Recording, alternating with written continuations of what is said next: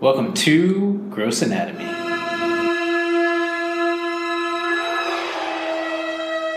We're live at Gross Anatomy Podcast. We're live? Yes. So you're saying we're live? I'm saying we're live. At Gross Anatomy Podcast. You are drinking hot water. I'm drinking hot water today. The coffee shop was closed, but Dr. Cohen convinced them to give him a cup of hot water. A cup of hot water. Because I'm sick. And they did, so he would leave. Yeah, exactly. And hopefully the hot water will work. Yeah. And you won't be able to tell that he's sick on the podcast. The only reason they gave me the hot water is so that I would leave. I know. That's kind of like my dad. My dad used to go into like fancy stores and harass them asking what was on sale. And they used to like give him stuff just to get rid of him. He was a real psycho.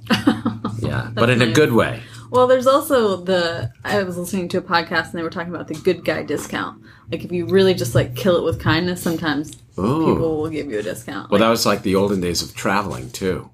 Oh. Air travel. Oh, yeah. But not so much today. Yeah. No, they're more strict. But we're live, you're saying? We are live. At Gross Anatomy Podcast. At Gross Anatomy Podcast. Where we explore the sights, smells, and sounds of medicine and how it relates to movies, TV, pop culture, and the world around us. Correct. And you are? And I'm Lauren Taylor. And I'm Jason Cohen. I'm not feeling that great today, I have to admit. I'm feeling kind of yucky. But even though you're not feeling great, you are still a doctor. I'm still a doctor, and I'm trying to bring it. And this podcast is, just a conversation. It's just a conversation. It's not medical advice for anyone. Not medical advice about a sick doctor. So one of the students, I told my students that I'm not feeling so well today. And one of the students came up to me afterwards and say, "Oh, are you taking a few days off?" And I think he was joking because I always joke around that in medicine, basically the only time maybe we could call in is if we call in dead. And even then, I don't think we're allowed to miss work. Yeah, I don't know anything about how that works. So if you're on call, you just have to show up. You got to show up. And I remember going in with like fever to work. And I don't know if it's safe and good, but you certainly are super careful about hygiene and washing and not coughing on anybody. Sometimes you even wear a mask or something like that if you're going to have a lot of contact with patients. And you're just extra careful. And I don't think I've ever gotten anybody sick going in for work. Right. But yeah, you kind of just tough it out in surgery. Maybe other fields of medicine you could call in sick, but it's funny. I get these pre-med students they're only supposed to come in once a week for our weekly Wednesday meetings. And I get students saying, I'm not feeling well, so I'm not coming in today. And I bet you don't like that. No, well, I'm old fashioned. Maybe today you can, but at least when I was a kid, you could never call in sick. Maybe dead. Maybe you could call in dead. Yeah, I would feel weird about calling in sick. Yeah, for sure. There's really no calling in sick. Yeah. Like I remember I've even had like colleagues who were so sick, they would have us put an intravenous, an IV in their arm, give them some fluid so they could just function. And then they'd even walk around with like a bag of fluid hanging into their veins so that they could function. I don't know if they're doing that today. Now. That's a money maker now for people with like hangovers or people that are under the weather. Right, but this was us like practically on deathbed, but still having to work. But part of the reason to work was you felt like you had to work. Like if you weren't going to work, you'd be viewed as weak or whatever. But the other thing is if you weren't showing up, there's a real team mentality, and you kind of felt like you'd be letting your team down. Mm-hmm. So there was a big component of not wanting to let your team down, because if you're not there, your team has extra work to do, your workload. And as it is, we're all kind of overworked and underpaid kind of thing as residents. Right. So, and plus, aren't you guys kind of like vying for different jobs? Or a little bit. Just how it is in the TV shows? It's in the olden days, there was that. There's a lot less so today, but there still is that. Not so competitive when you're residents anymore? Once you're a resident, not that competitive. But there's still a competitiveness just in terms of wanting to be, the best, and impress everybody. But not so much in terms of jobs, at least while you're doing your job. But, as well as if you do amazing as a resident, you have a better chance of getting a great fellowship, and it keeps going and on and on and on. Mm-hmm. I did want to give an update because we did a vaping podcast. Yes. Which was good. But the CDC on Friday, so a few days ago, said that they pinpointed the likely cause of it. And it is vitamin E acetate. It's not the vitamin E, it's the acetate. Yes. Yeah. And so 29 patients who were hospitalized after vaping, that was what they had in common. That was the additive used to dilute liquid in e-cigarettes or vaping products, most of which contain THC. You know what's interesting? I'm not in the cannabis space, but I'm very interested in the cannabis space, and I know a lot of people, and I'm trying to get more and more educated in the space. And there's a chemist who's genius, who is in the cannabis space, who I talked to about a month or so ago when I went to that cannabis meeting, and I think he told me then that that's what it was. Oh, really? Yeah. I kind of remember him saying that. It might be multiple things. And right. CDC still says that is possible. Yeah, but for sure. They think they finally pinpointed it. So I don't know what this means for vaping. It seems like you wouldn't be able to vape until... Or switch the product that they're mixing it with. It's not in it anymore. And basically what it causes is... Does it say what it causes? Well, it's like a pneumonia. Right. So it's just some compound or structure that irritates the lungs and causes a chemical pneumonia or pneumonitis.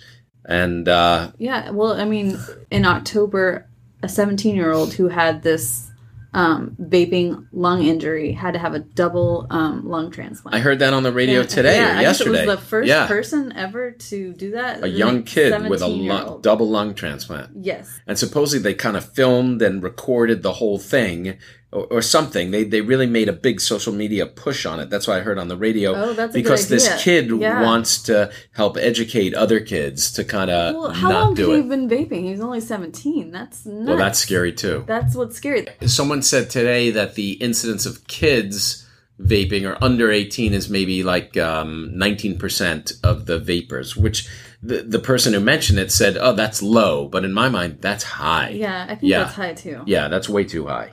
Yeah, so kids should not be vaping, period. It should be like a 0%. My eldest kid has friends and kids who are doing it, which scares the crap out of me. My middle kid, I mean, because she's only 15. Right. And she's telling me, my middle daughter, that she's seeing kids doing it.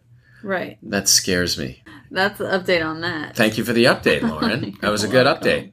So, so my 13 and 15-year-old daughters are both, fortunately or unfortunately, interested in science. And the other night at dinner, my kids were asking me, actually, my eldest daughter had some friends over. So we were all talking about what's going on inside of our abdomens or the belly. People call it the stomach, but it's not the stomach. The stomach is an organ, as part of the gastrointestinal tract. But so they were asking me, what's inside of our belly? Is everything like just free floating around?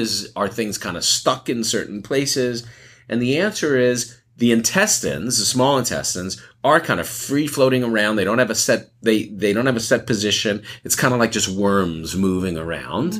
And they, peristalsis, which is the word for, the transition and the moving of the fluids. They peristalsis, which is the flowing of and the contractions of the intestines. Okay. But then our other organs are fixed at certain points. And I was describing it kind of like, a bookshelf. The shelves are attached to the bookcase. Or like someone's pocketbook. You open the pocketbook and there are these partitions kind of to where things could go. Right. So the liver is kind of fixed at a few points to keep it in place. The kidneys are towards our back and have fascia or connective tissue and are kind of fixed at certain places. The spleen has different, so there are fixed attachments for the most part. But then I was actually telling our students today, and why we got into it, I don't remember. Just about, one of the students was telling me about a surgery. She gets to observe surgery. And one of the surgeries she was observing was one of the doctors was looking for, in the operating room, was looking for an organ and it wasn't in its normal location. So they kind of had to hunt a little bit for it. And it takes me back to one of the doctors who trained me. He was an old-time doctor, but he had this one wise saying. He loved to talk about appendicitis and grill the students. I was a medical student on appendicitis. And typically appendicitis, or most diseases, have like the classical things that you find with any disease entity, So with appendicitis, it's a low-grade temperature, not a necessarily high temperature. It's pain down in your right lower quadrant of the abdomen.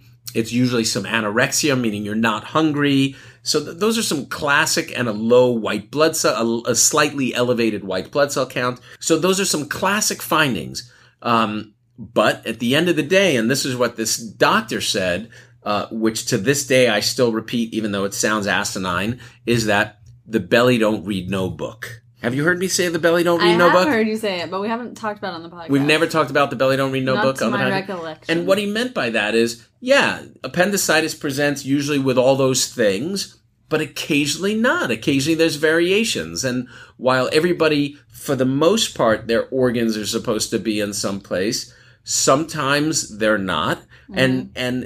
And the reasons are because, well, a few things. One, before we're born, when we're still in the uterus, our intestines are actually outside of our body, and then they go back into us before we're born, hopefully. So one thing that can sometimes happen, which is a medical emergency, a surgical emergency, is rarely babies are born with their intestines outside of their body. What? And I did not know that. Nobody knows that. Mm. And it's super rare. And the truth is, I never got to see it in my 7 years of surgical training. I didn't see it. I wasn't involved in an emergency. I've treated kids who now were handling the problem, but I never got to even deal with that problem. It's a fairly rare thing, especially in a pediatric surgery hub. Okay. But that happens sometimes, and it's an emergency because you can't leave their guts out. It'll dry up. But when they go back into our abdominal cavity, the intestines, it's supposed to rotate a certain way, and we learn about how it's supposed to go back in and then get fixed. But sometimes it doesn't, and you have a malrotation where the intestines don't land where they're supposed to land. And while we think the appendix is supposed to be down on the right lower abdomen, sometimes if it doesn't go, it could be on the left side or in the middle. And someone could come in with weird abdominal pain, and you're like, no, it's not appendicitis. It's not down in the right. But this patient has a malrotation, and they may have appendicitis. And I had this old man years ago who I took care of, who I then, interestingly, got very close with the family. And he came in with this weird pain, and it turned out he had appendicitis, but his appendix was up where it wasn't supposed to be. Wow. And then even rarer still, and oddly, it's actually not that rare. I mean, it's rare, but we see that enough as surgeons, this malrotation. And it could be an emergency. You see it in a baby's early life, early on, when you actually have to deal with it emergently because the intestines aren't getting good blood supply. But some people have kind of a low-level chronic thing where they could live their whole lives, and boom, they get appendicitis, and that's how we realize it. Yeah, they never knew before because never they had no knew reason until they had a to problem. X-ray Right. or... And then the other weird thing is some patients are born with what's called situs inversus, which is super duper rare, which is where their organs are mirror image. You know, you're supposed to have, your liver on the right side, but oddly enough, it's on the left. And your heart is supposed to, look a certain shape, and the chambers are supposed to go, but for whatever reason, it's inverted the other way. And that kind of thing you wouldn't know unless a patient gets a scan or an x-ray or some emergency, and then you figure it out, which is... Can that be problematic in itself? In itself, usually no, but it may be associated sometimes with other defects too, birth defects and things like that. But just by itself, no. The issue would be if you're treating someone and you don't get it and don't find out about it, and you have to realize that the anatomy and physiology may be a little different. So once you know it, usually you're fine. Okay. Yeah. But it's cool, wacky stuff. Yeah, that's... But the main thing is the belly don't need no book. And you could apply that to anything and everything. That's what I was thinking. I was you really can. like it. I'm not a doctor, but I feel like I want to use it for something. You really can, because even though there are always rules and sets and standards, at the end of the day, there's tons of variation. Mm-hmm. And I'll say it about anything, but I'll always start it out with the belly don't read no book, and then I tell the story. Do your kids know that one? I think I recently told them the belly don't read no book. So I'll have to quiz them one of these days and see. You had mentioned it's Alzheimer's Disease Awareness Month. That's obviously very important and usually affects people 45 or older, although it can affect people as like 30 years old. I guess it doesn't really have... Well, let's take it into movies. Did you see the movie Alice? Still Alice? About Alice? What was the name of that movie? Yeah. Did you see it? Was she? She was like 45, I feel. She was fairly young. Yeah. That's pretty young to get hit with Alzheimer's. Yeah. And I had Did you see that movie? Yes. And I had a friend's dad who died of it like 4 before he was 50, I think. Yeah. So, yeah. I know it can hit you when you're not old. But Unfortunately, my grandmother, my mother's mother, had Alzheimer's. And I still remember as a kid being home. I think I was in college and med school, and she was a great cook. And one day I was at her house, and she made soup for me. She made a great matzo ball soup. And I'm sitting down and eating the soup, and it was awful. Oh, she forgot. She forgot, how... And she didn't have recipes, so she would always just make it by... And I think she forgot to whatever. And that was one of the earlier signs of, that she was starting to forget things. Yeah. And it got to the point with her, she was already in her 70s, which is still fairly young, in terms of, she was very healthy, but she really was losing her mind, so much so that she forgot how to get in and out of a car, how to sit. Oh, and I remember it took us so long just to get her to sit down in that car, because she didn't know how to sit down in a car. That's so painful to It was watch. really painful to watch. Luckily, with Alzheimer's or any dementia, people, the patients could have different responses and reactions, so some people get angry and combative and nasty, which is even harder when you're caring for that loved one. Right. Luckily, with my grandmother, she just turned juvenile and giddy. So lucky for us and for her. She was like a silly little kid almost. Thank God, because I've seen... I can understand the anger, though. Right. You're and so I've seen... confused and frightened. And yelling and acting out. And I've seen that too. And so it's a big issue for me because my grandmother had it. And unfortunately, my mother died young. So it's so on the back of my mind, am I going to be hit with this? And I'm turning 50 next month. And it's really... But you got that test. So... I had the test. So there's a gene, the ApoE gene, APOE, the ApoE gene. Oh, okay. Is the name of the gene. I don't have that gene. Or at least based on that, I don't, how accurate it is, I don't have that gene, which was a major relief because I was stressing out like you can't believe. Because if you have that gene, there's a much higher incidence. You're not necessarily going to get it, but much higher incidence of getting Alzheimer's. So that really gave me some relief. But I don't know if she had that gene. So, there's zillion, anytime we do these genes, I think we talked about it too with like the breast cancer gene. Just because you don't have that gene doesn't mean you don't have another gene that we haven't identified that's not going to be linked to cancer or whatnot. So I just don't have that one single gene we've figured out, which is a relief, Right. Yeah.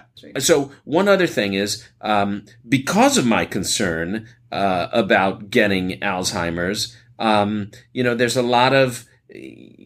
There's certainly, unfortunately, there's still no cure for Alzheimer's disease. But there are a few doctors, and I'm trying to, I'm blanking on the guy's name, so I found it.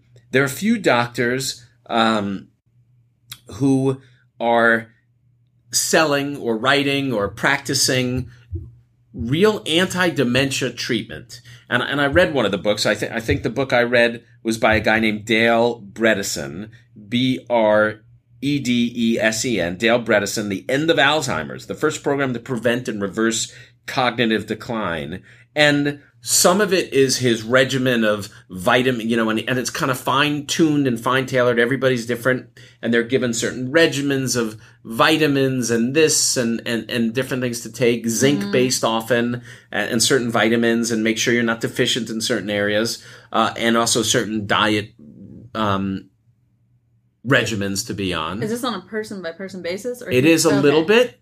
Because there was a study I just read by Dr. Richard Isaacson. Right. Who's doing that. Like each person was given personalized prescription plan. Right. And that's kind of the feeling now. But also, these guys have all kind of come up with the fact that there are certain, I don't know how proven, but certain things that we could do as people to help prevent or fight, or they're claiming reverse even, certain dementia. The study I read by Dr. Isaacson, which he gave people an average of 21 lifestyle behaviors to implement. Right. So like physical activity. Physical activity. So that's a huge one. So, yeah, those are by far the most important. Right. So being physically active is very important, which is one of the reasons amongst many that I, a couple of years ago, decided that I needed to start being active. What else you got? But those were on that. So someone might need like a balance ball. Someone might need to stand on a desk. Weight training, like they were all. They really looked at everything for. See, I don't know. I don't know how much that's true or not, but that's interesting. Yeah. That it's specific exercise. I just think it's a certain amount of daily exercise. I think doctors were excited because there's been so much, and rightfully so, to like find a cure. But in the meantime, there's something you can do to improve. But this guy Bredesen, his book is really boring and hard to read. Okay. But you know, it's kind of the same thing as the China study book. You know, keeps hammering home the. But there are. But he claims that he could reverse dementia in a lot of people, which is amazing. Even people with this gene, which is unreal. But But one thing that's upsetting and depressing and worrisome to me that has been shown or thought to be shown that's important is sleep. Right. Right? Did you read that? Yes, and you need more sleep. Need more sleep. But then I can't exercise. I don't know what it is about each of these patients that this is how they prescribe it. Yeah. But apparently it's really helping their right. But sleep in terms ability. At Sleep, least yes. And they said ideally like 8 hours of sleep, and you right? should continue not drinking coffee at night, I think. Right. And get more sleep. Right. But coffee, on the other hand, a little bit, I think, is thought to be okay. Although I don't remember. And the name of the gene is the ApoE gene, right? That, at least by my 23andMe, I don't have. So, So when you originally told me you had this test, I was thinking there's no way I would do that because I would just not know what to do with that information. I would just be more worried. But now reading that there's other studies that you read and I read, maybe you should know. Maybe you can do these different behaviors. Well, in my mind, had I had that gene, I would have made an appointment to go meet this doctor. Is one thing, to be quite honest, or one of his disciples to kind of get and it's a lot of blood tests. Maybe it's a lot of blood tests too. They do so. They check a lot of blood. They check your levels, and they see where they could supplement certain supplements, vitamin B, zinc, and other supplements that they want to make sure are normal. Make sure your iron level's normal. All this. Okay.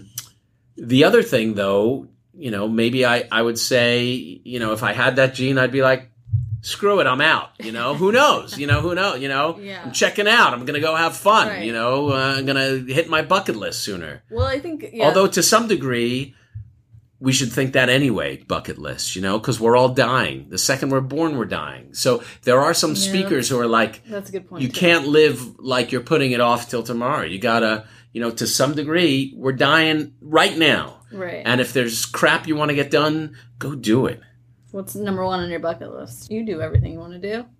Well, speaking of bucket list, it's not a bucket list, but last week we had discussed that this friend of mine is being honored. Yay! By the Christopher Reeves Foundation. Right. This my friend Alan Brown, who we've talked about. Alan T. Brown Foundation. Right. And who's a quadriplegic, who's my hero. And he's being honored in New York tomorrow. And I was saying to myself, it's too hard to go and blah, blah, blah. I'm going. Yes. And the reason I'm going is because I want to see him and I want to see my buddies. And my sisters are going to be, one of my sisters are flying in from Chicago. The other one I'll see for a little bit. And I'm literally going for less than 24 hours. And I'm sick, so I'm really a little nervous about it. Once in a lifetime. Yeah. Right? If I didn't go, I'd look back and I'd be like, I should have gone. Right. And I'm going at 7 a.m. and I'll be back by 11 a.m. the following day.